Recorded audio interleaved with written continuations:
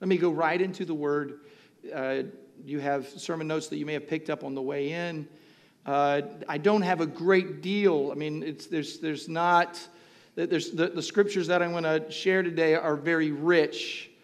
So I want you to get ready to just go there with me as I teach you this morning.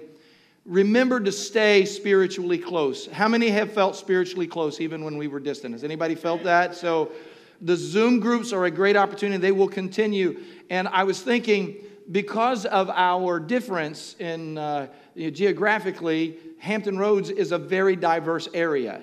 So we have people who live in Chesapeake, and by the way, I haven't been to your house in a while, Alfred, so you guys need to invite me back over. I need to come back over sometime, because that is a nice place y'all live in. I went there when you first moved there.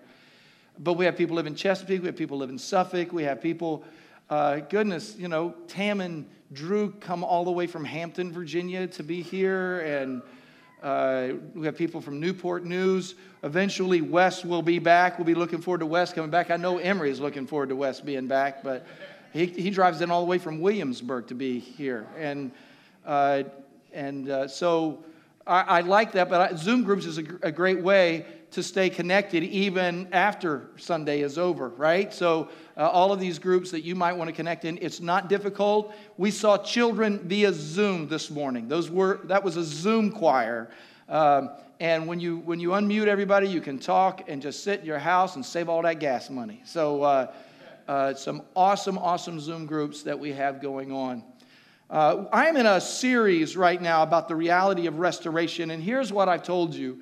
This was at the beginning of this time.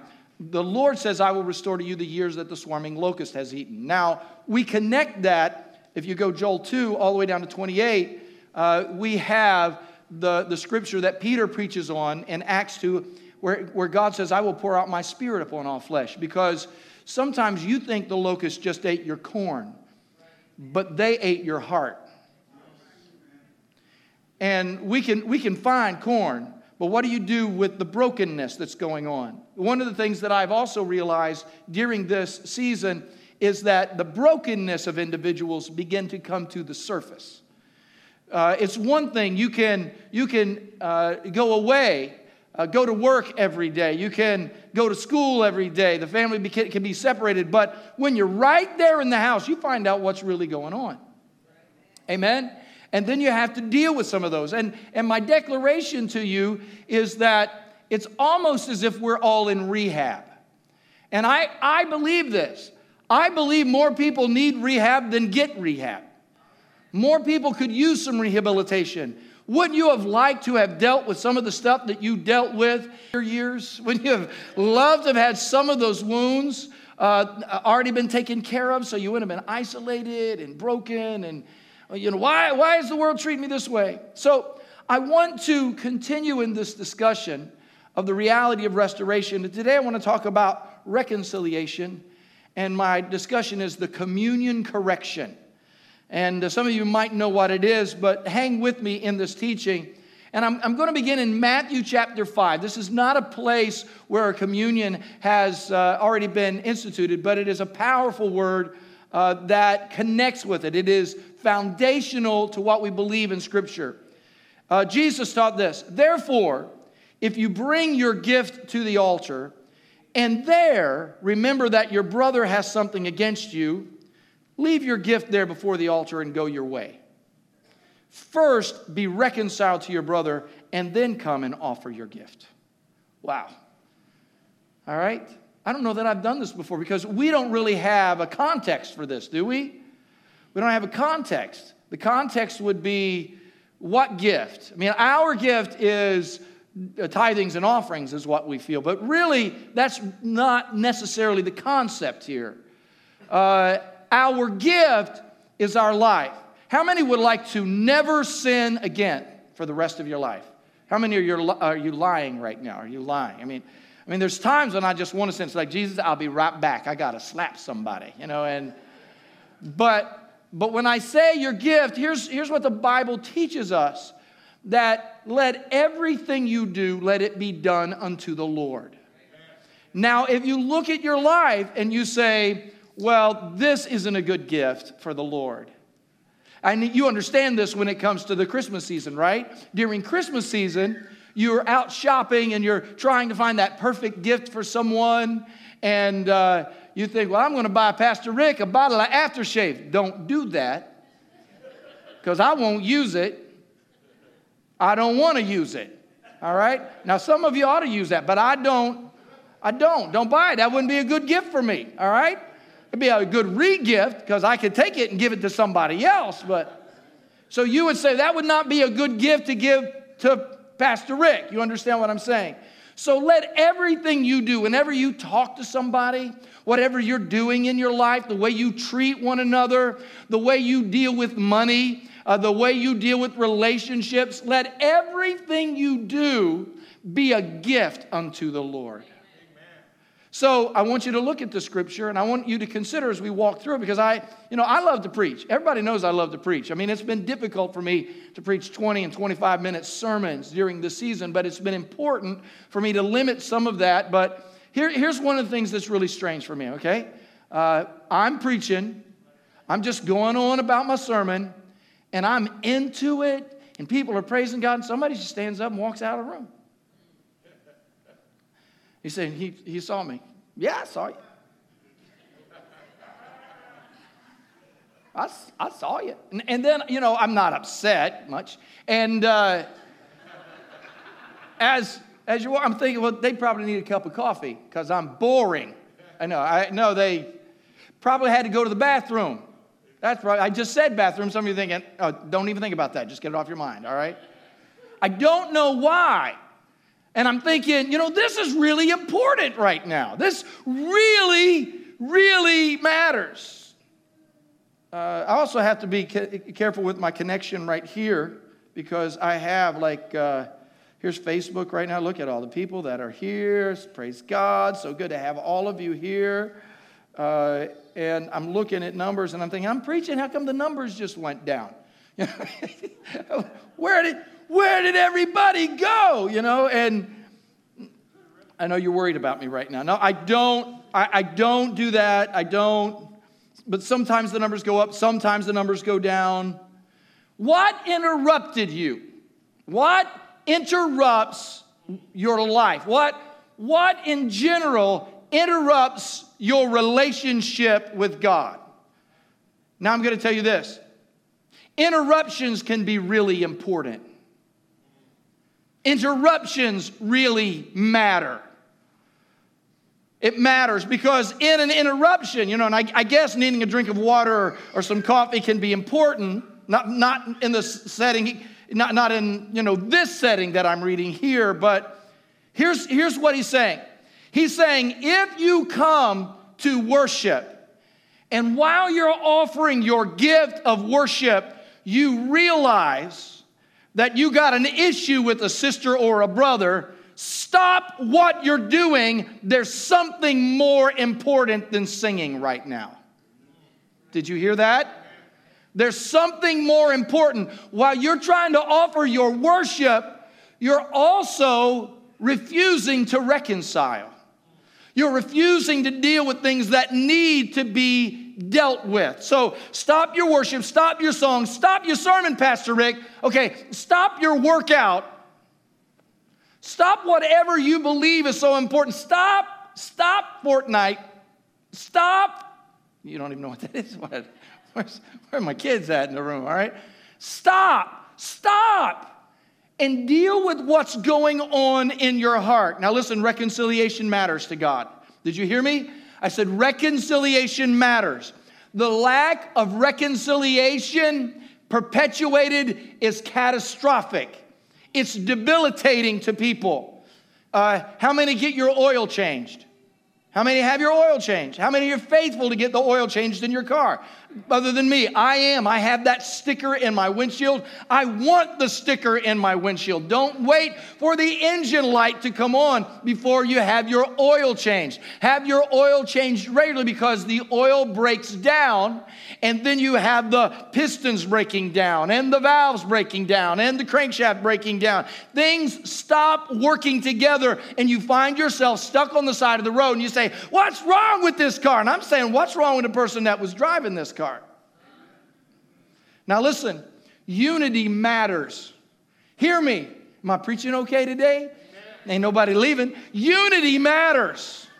Psalm 133:1 reads this way: behold, how good and pleasant it is for brethren to dwell together in unity. How many have read that? It's good and it's pleasant. I mean, the pistons and the valves, everything are working together. You don't hear this knock, knock, knock, knock, knock in your engine, in the church, in your family. You don't hear this because it's good and pleasant. And then he gives an oil illustration. In verse 2, he says it's like precious oil upon the beard, upon the head, running down the beard of Aaron, who is the high priest, who is the one that comes into the presence of God, running down on the edge of his garments. What he's saying is the anointing works best in unity. We need the Holy Ghost to move in our home and our family.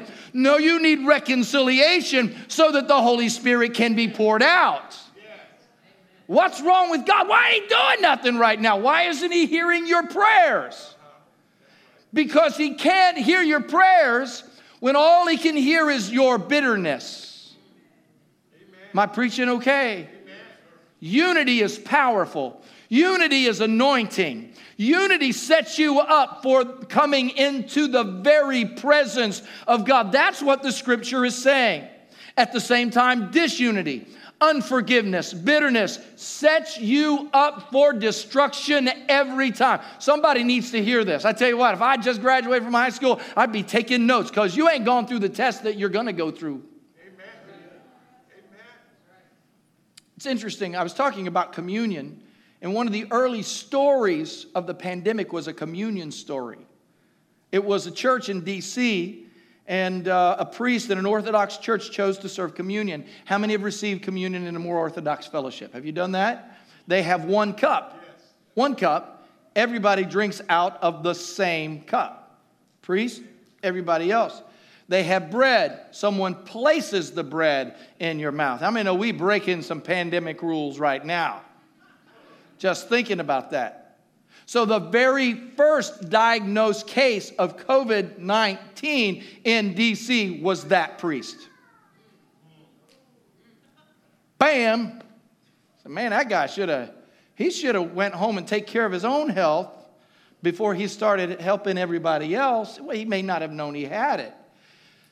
See, that's what I'm saying. I mean, you know, the guy's doing well, everybody's fine, I guess. I don't know the rest of the story. If you want it, you'll have to Google it yourself later, not now. But you know, our governor's told us we need to wear masks in the building. He's given us a reprieve that we can lower our mask for religious rituals. But I think people have been doing this for centuries. We come with masks on, take them off, sip a little grape juice and take some bread, and then put them back on so nobody can see what's really behind them. Hello? We go back to living with disunity. We go back living in dissension. Jesus and the apostles were blatantly clear about the way in which we're to receive the Holy Supper of communion. In 1 Corinthians chapter 11:27, he says, whoever eats the bread or drinks the cup of the Lord in an unworthy manner will be guilty of sinning against the body and the blood of Jesus. A man ought to examine himself before he eats of the bread and drinks of the cup. Now, there are some people that refuse to receive the supper of the Lord right out of that scripture. I might get this wrong, get sick or something. That's not the concept here. What he's saying is, if you want to participate in the kingdom of God, the fundamental act of being a part of the kingdom of God is unity. It's forgiveness. It's dealing with those issues that we do not want to deal with. And he wants us whenever we get together to receive the supper, but he wants every time we get together for us also to deal with the pain, the suffering, the bitterness, the unforgiveness that we carry against one another. Why are churches? Listen, I went to a church that had divided 3 times because they couldn't get together. I was there and I thought, what in the world is going on here? How can you receive the supper of the Lord and despise to worship with your brother or your sister? I know this seems frightening, but again, it's intended to make us holy. Receiving the supper of the Lord is not just grape juice and bread. Listen to me. It's a privilege.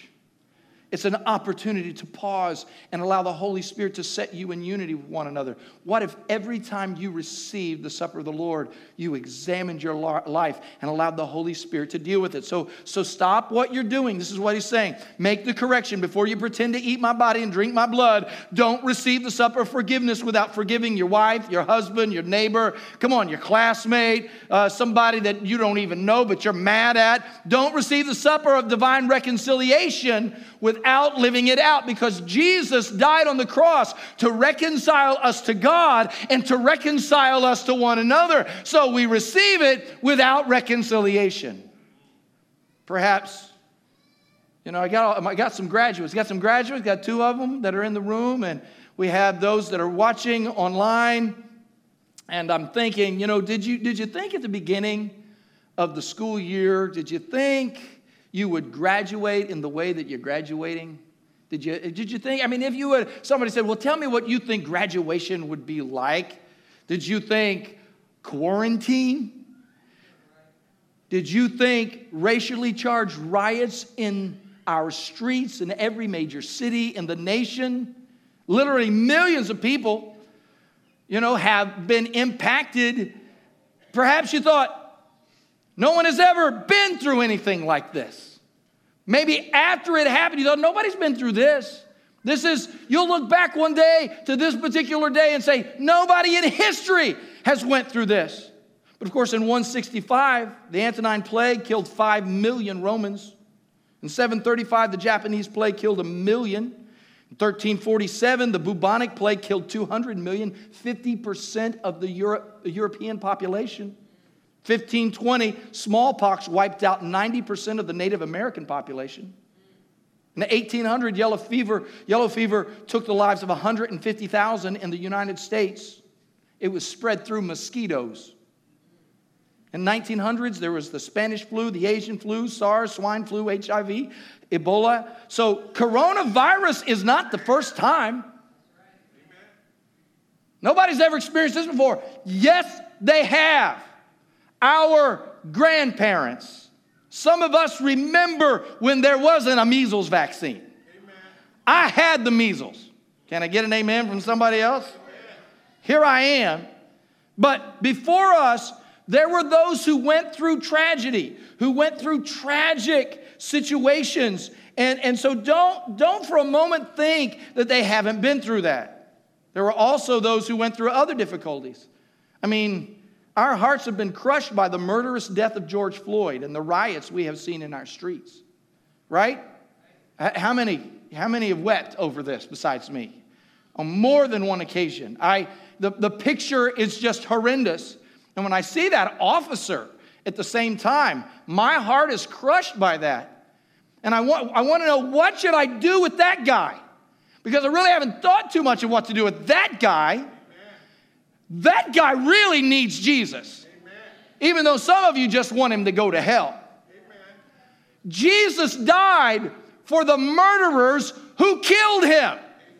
And he looked at the murderers and said, Father, forgive them. Amen. They don't know what they're doing. And I'm thinking, what? What do you mean they don't know what they're doing? They don't know what they were doing with the whip. They don't know what they were doing with the spear or with the nails or when they ripped the flesh off of his body. They know exactly what they were doing. Send those Roman soldiers to hell now. Can you feel my bitterness? Jesus looked upon them with compassion and he said, you don't know how they got into this particular setting right now. And while I've been preaching this about our brother George, I want you to know that Jesus died for people that you don't like. He died to give a path. Am I preaching okay right now? Reconciliation, healing for people. And you might say, don't preach that, Pastor. You're out of line, but I want to give you communion. You might say, no one has ever been through such a pandemic as this, and also the racial violence that's going on. But in my lifetime, can I tell you, no, I've seen it before. Amen. The Watts riot in 1965. Yes. I don't know if you heard about that. Do you hear about that? The Watts riot, 1965, Los Angeles. Now, I watched on the news the riots that were in the street and the looting that has taken place. But during that riot, hundreds of buildings and businesses were destroyed after a man was arrested, and the authorities handled the situation with less than civility. And it was said that there was a pregnant woman that was struck in the scuffle. And it was amazing. You might say, well, it was about that. No. George Floyd's death is a trigger for things that were already built up. The lack of reconciliation in our world is sitting there like a time bomb waiting to go off. Amen. Well, what was the Watts riot about? Was it about that arrest? No. It was about the reality that over 95% of the geography in Los Angeles was off limits to minorities. You could not, as a black man or woman, a family, you could not live in 95% of the city because of the color of your skin. And they were living that way. You say, well, I don't, really? People live that way? Yes. And I was looking at that. Some of you may not know this. I was talking to Sonny the other day. He was here working, and Sonny was telling me he remembered when he lived in D.C., and at one time they lived in one area, but then they got pushed out of that particular area. And you say, no, that's not a reality. Listen, in even the small towns that I grew up in, I grew up in southeastern Ohio, Chillicothe, Ohio, all my life. Had a black section of town, and then the rest of it was all white. I moved to Xenia, Ohio. Same thing. I moved to Dayton, Ohio. I moved to Illinois. Every place, it was like there was this section and then there was this section. Our culture has been eaten up with the need to find a common place of unity. Amen. And in a broken nation that says we believe in Jesus, through all of that, we just kept coming back to church. Amen. Sipping our grape juice and eating our bread.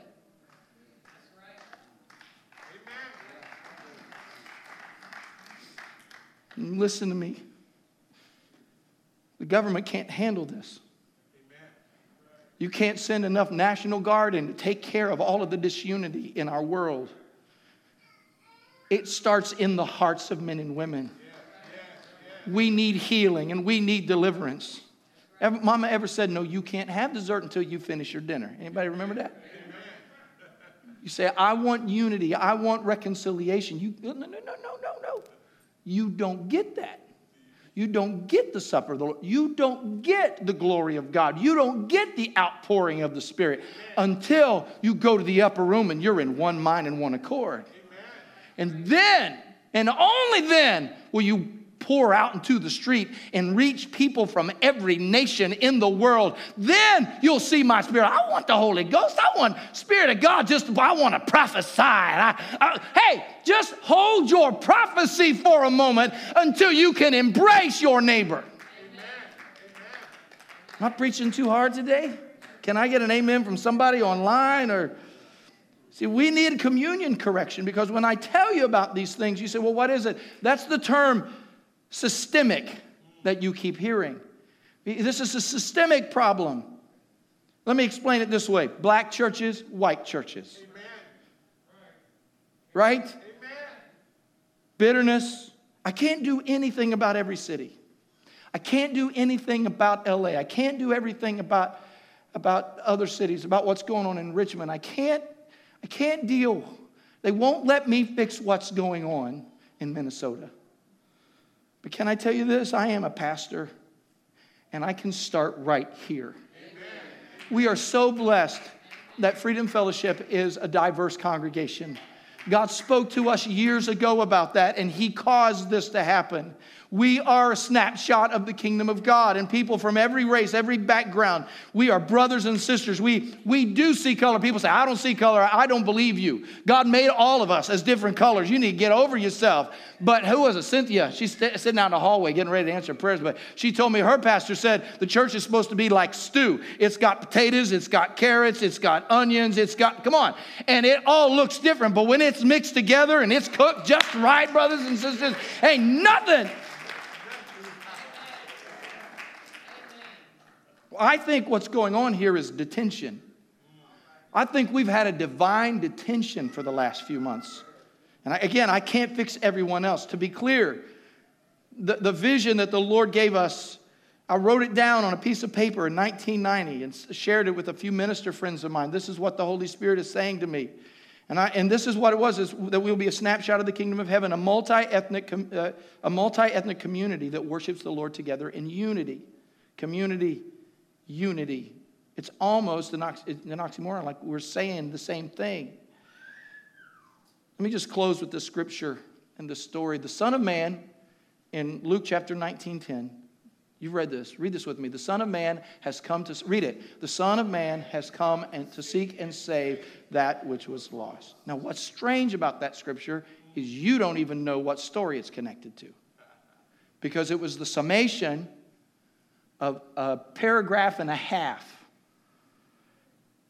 It was the story of a short man who was in a sycamore tree. And Jesus was coming by, but he wasn't going to be accepted in the crowd because of his background. And so the short man was also, as he climbed up in the tree, he knew that people didn't like him because he had a business. It was a tax business.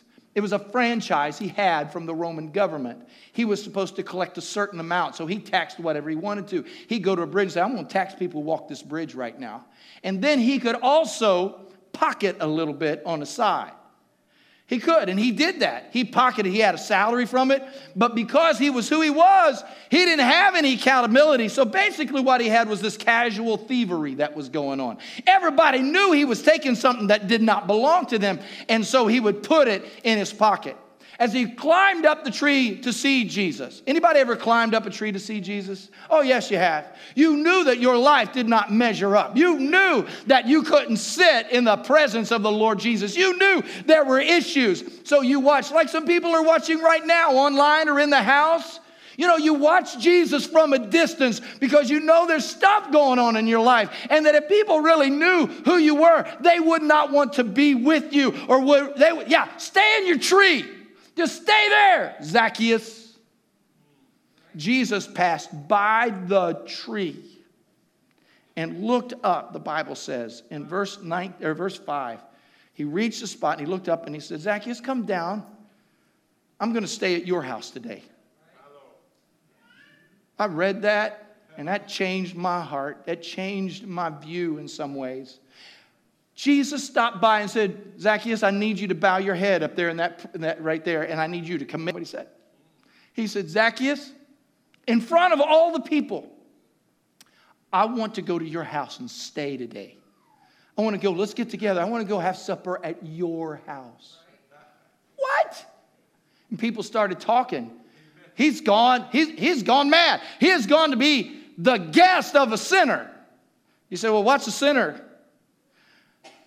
Often a sinner is all those people that you don't want to hang out with. All those people you don't want to do life with.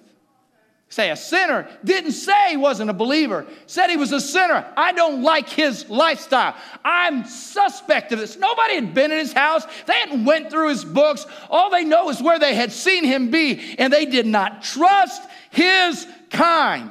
Jesus had a moment of reconciliation. And he makes this statement that we mess with, we play with. He says in the next verse, in verse 8, he said, today salvation has come to this house. This man too is a son of Abraham, for the Son of Man came to seek and save what was lost. He didn't validate the sinner statement. He talked about the lost statement. disunity is being lost. Do you see what I'm teaching you?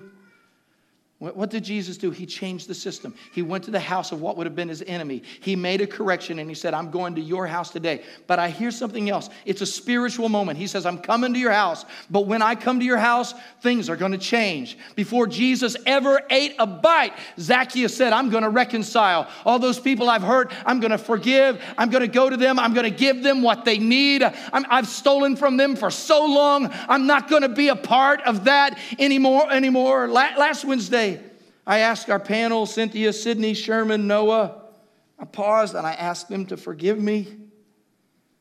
I don't remember, but I often feel like generationally, sometimes I've been a part of the problem.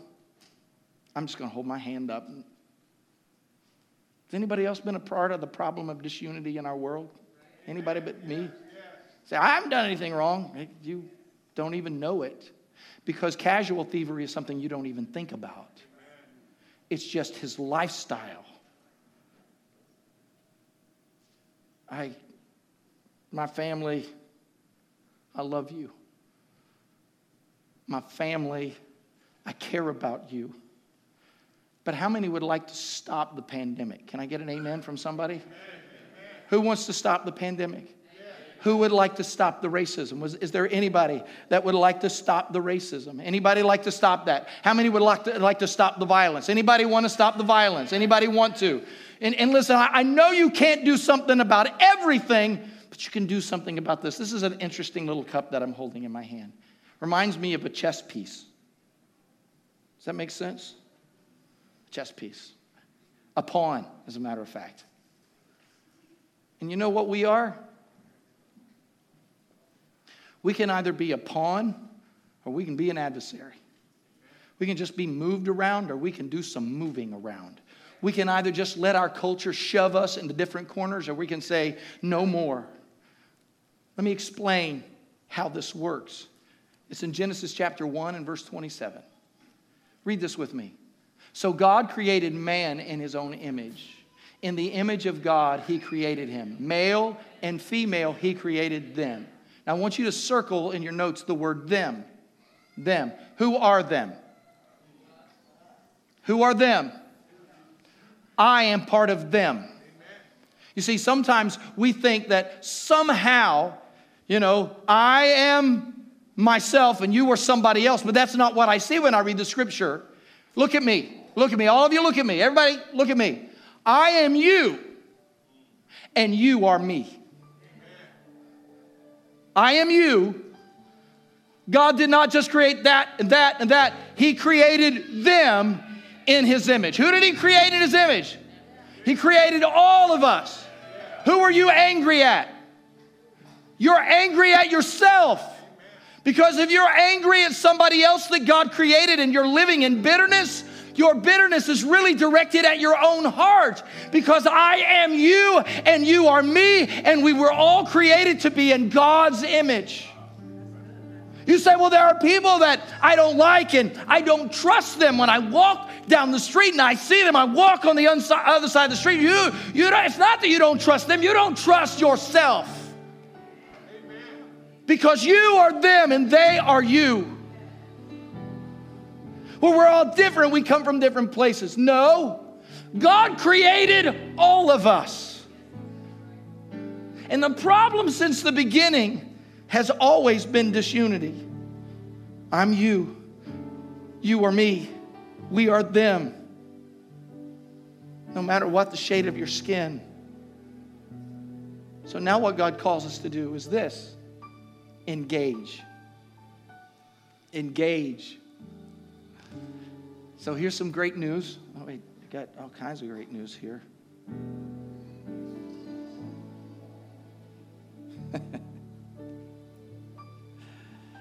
Praise God. I have one young lady who thought her pregnancy was over, and they just found a heartbeat. And I just want to praise God for that. I want to praise God.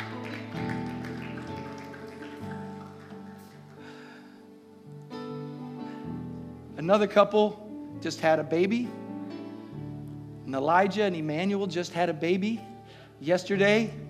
Nianu's granddaughter was born yesterday. And I saw the pictures. Kind of looks just like Nianu. Anybody else see that? Just cute little face.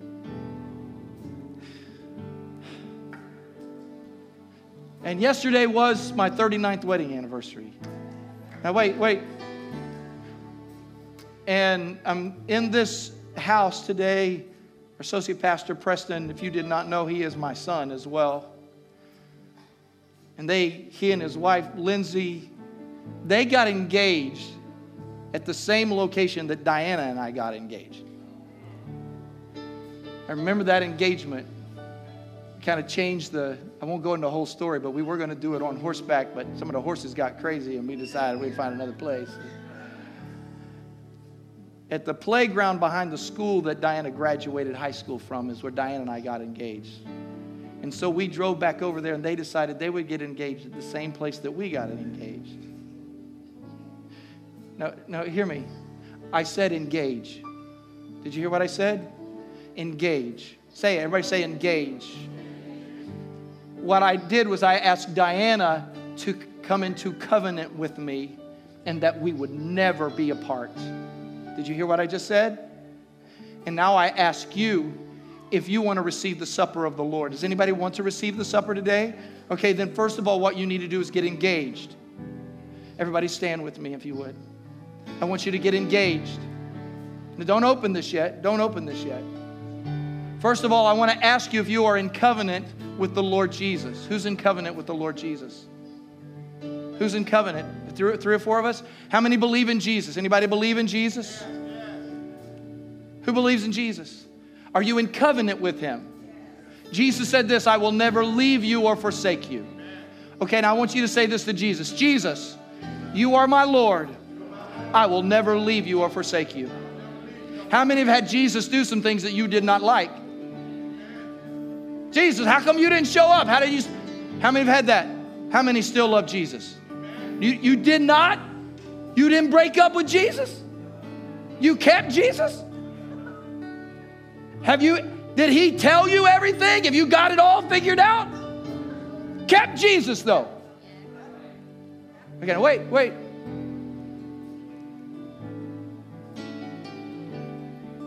When you got married, that was the plan. But I want to ask you, would you all enter into covenant with me? How many will enter into covenant with me? Come on, just reach out, take my hand. Okay, we can't touch right now. Just reach out, reach your hand out. Would you be my brothers and sisters? Would you be my family? No, would you be my family? Will you be my family? Will you be my family? Will you love me even when you don't like me? Will you forgive me if I do something wrong? Will you work this thing out? And will you please don't live in bitterness against me, because I will fail you sometimes, but don't leave me.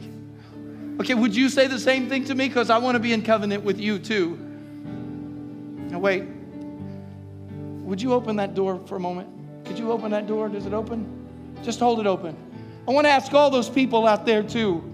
I'm going to enter into covenant with you, and I don't care where you're from or what your background is. Do you hear me, Emerald Point? Do you hear me, Hilltop? Do you hear me, Virginia Beach, Virginia? Do you hear me? Do you hear me, United States of America? Whoever you are, I've been saved by the blood of Jesus, and I'm entering into covenant with you. I'm not going to let you make me bitter. I'm going to forgive you no matter what you do. I'm going to love you. If you hurt me, I'm going to love you anyway. I'm going to forgive you, because I know some of you have not agreed like we have agreed. But I agree that I'm not going to stop loving and forgiving you. No matter who you are, I want you to enter into covenant with me. But even if you hate me right now because of what Jesus did, I'm going to keep loving you. Anybody receive that? Who has hurt you? Who has hurt you? Who's wounded you? Who are you living in bitterness towards? Who can you not stand their name? I want you to say it with me. Father, forgive them. They don't know what they're doing. Now wait. Now I want you to call yourself by name. Rick, call your name. Forgive them. They don't know what they're doing. I reconcile. I say in Jesus' name, because of the blood of Jesus, I forgive everyone that has hurt me. Are you ready now? How many want to receive the supper of the Lord? Anybody want to receive? Go ahead. Open it. Open it. Are you ready? This is the body of Christ. This is the blood of Jesus. If Jesus forgave, then I can forgive. I refuse to have any bitterness against my brother, my sister, to walk in unforgiveness. I refuse to. My brothers and my sister, we are one body. Somebody say we're one body. And as we receive this, there is also healing that is coming to you. Come on, receive it online right now. Receive it with me. Healing is coming to my body. Protection is coming to my body. Deliverance is coming to my home. I walk in forgiveness. I walk in healing. Jesus said, after you've examined yourself, take this covenant bread, my body, and eat it in remembrance of me.